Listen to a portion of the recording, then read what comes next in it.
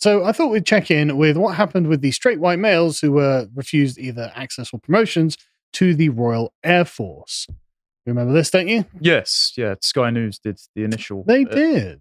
Sky News have been remarkably good on this, and they've followed it up with a series of investigations, which surprising considering Sky News. Normally, they're one of the sources of the problems.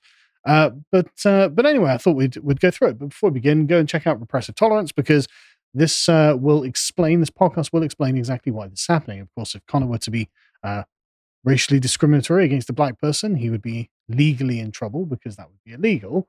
When the RAF does it, no one's legally in trouble because there's no accountability because of repressive tolerance.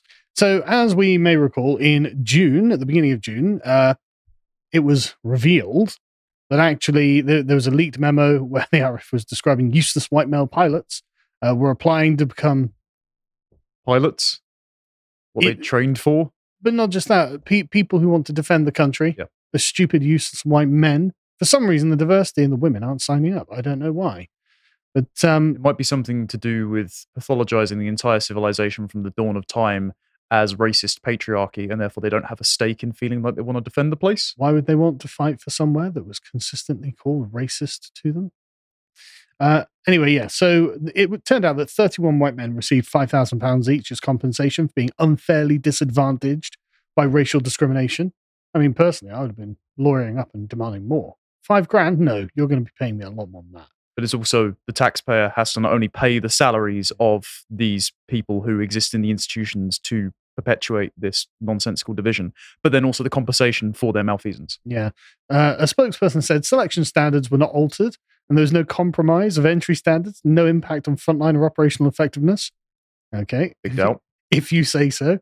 And the head of RAF recruitment was a group captain, Elizabeth Nichol, who had resigned in protest at what she saw as an unlawful order to pause the selection of white male recruits on training courses in favor of women and ethnic minorities. So good for her. She did the ethical thing here. And so Sky News have a follow-up, and I just thought we'd go through it because it's just really interesting that, in fact, nothing has changed, actually, within the institution. So Sky News can reveal that the rejected white male recruits are asking for their applications to be reviewed after the Air Force admitted to unlawfully favouring women and ethnic minorities. Nobody has been punished for this. They made the payouts, so they know that they're guilty. They know that they've done wrong. They know they've broken the law, and they've paid compensation to the people whom they racially and sexually discriminated against. And yet, nothing else has changed. These defense sources have complained, that actually nothing has happened. These white men who are discriminated against obviously should actually be given the promotions that they deserve. But they've also expressed dismay at the lack of accountability among the RAF top brass, comparing it unfavorably with how the army deals with soldiers who get drunk, because apparently drunk soldiers are also not being punished, which, again... That seems like a liability to frontline efficacy, doesn't it? Yes. Why the standards should be consistently falling is anyone's guess. I mean, punish someone who's drunk on duty. In the article, they talk about soldiers in Latvia who are getting drunk. And it's like, okay, A, why have we got soldiers in Latvia? But B, why are they allowed to be drunk on duty? Are they just petrified about retaining recruitment because levels are lowest since the Napoleonic Wars? Quite possibly. The service apologized, blamed incorrect legal advice, and said everyone had been acting with the best intent and no disciplinary action was recommended. I was racist against you because I was acting with the best intent. I just had bad legal advice. Be racist against the white men for diversity. That's what... No, you knew. I'm sorry. I do not accept this as a defense. And in fact, ignorance of the law is no defense anyway. And I don't agree that they had the best intent. Their intent seems to have been openly racist. And they seem to have known it was openly racist. And they must know that that's illegal in Britain. But this is the banality of evil of the bureaucratic structure. It's a bit like Brazil, which I know that Josh and Harry have discussed recently. You can always sign away your moral culpability by kicking it up the chain with a form. And then the form gets lost.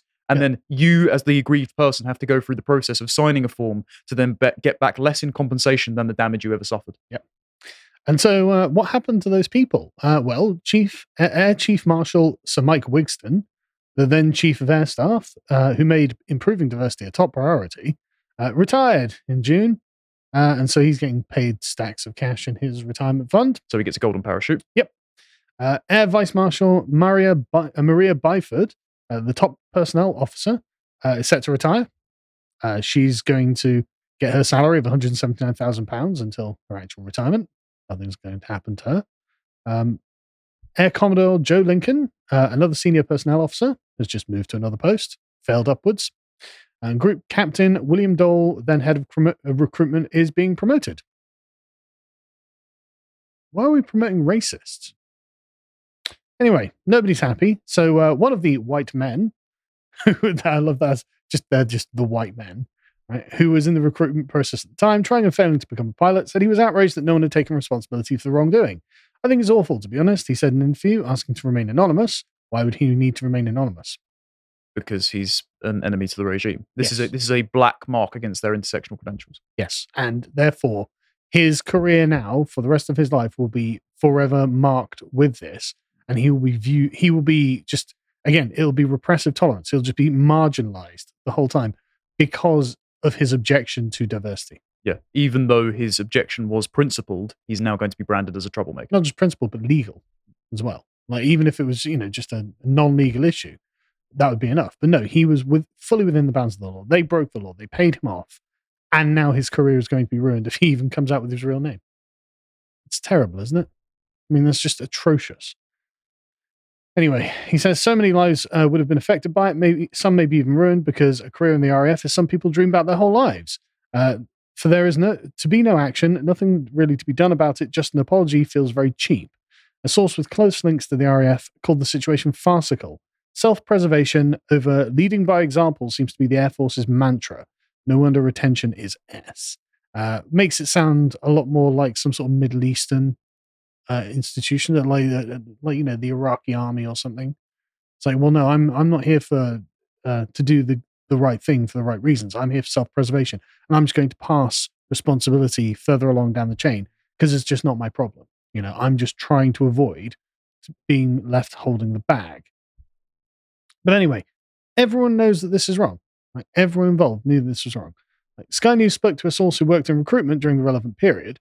They accused the RAF of hiding behind the excuse of incorrect legal advice, saying the feeling of unease inside the recruitment force over what they were being asked to do had been widespread, but was ignored in the push to meet diversity targets. Everyone knew. Everyone in the institution was like, why are we doing an evil thing? Why are we the bad people here? Why do we have to? I have to go to work every day and be like, God, yeah, we're going to be racist today. We're like literally going to be like, no, you're the wrong color, and so you can get out.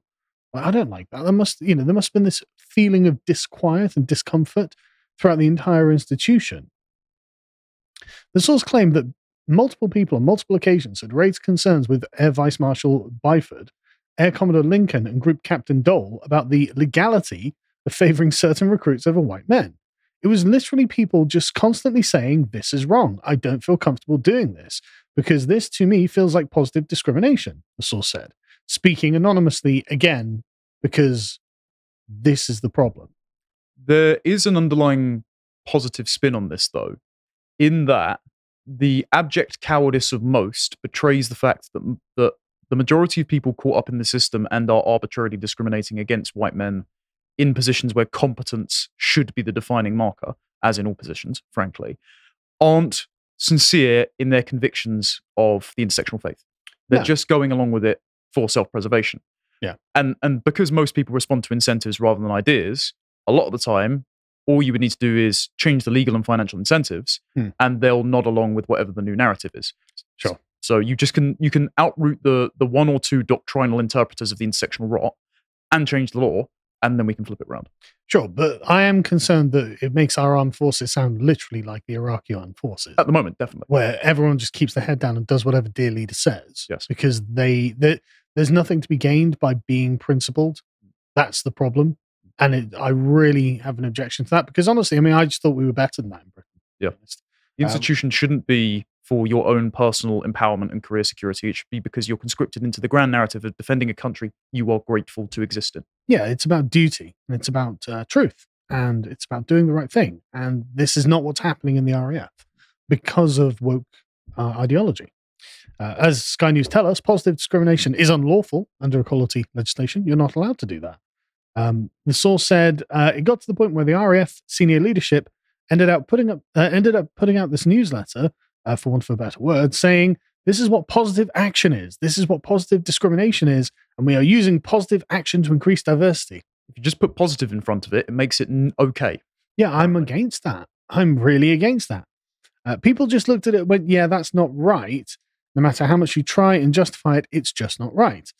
Under Air Chief Marshal Wigston, levels of ambition were set to more than double the number of female and ethnic minority recruits to 40% and 20% respectively by 2030.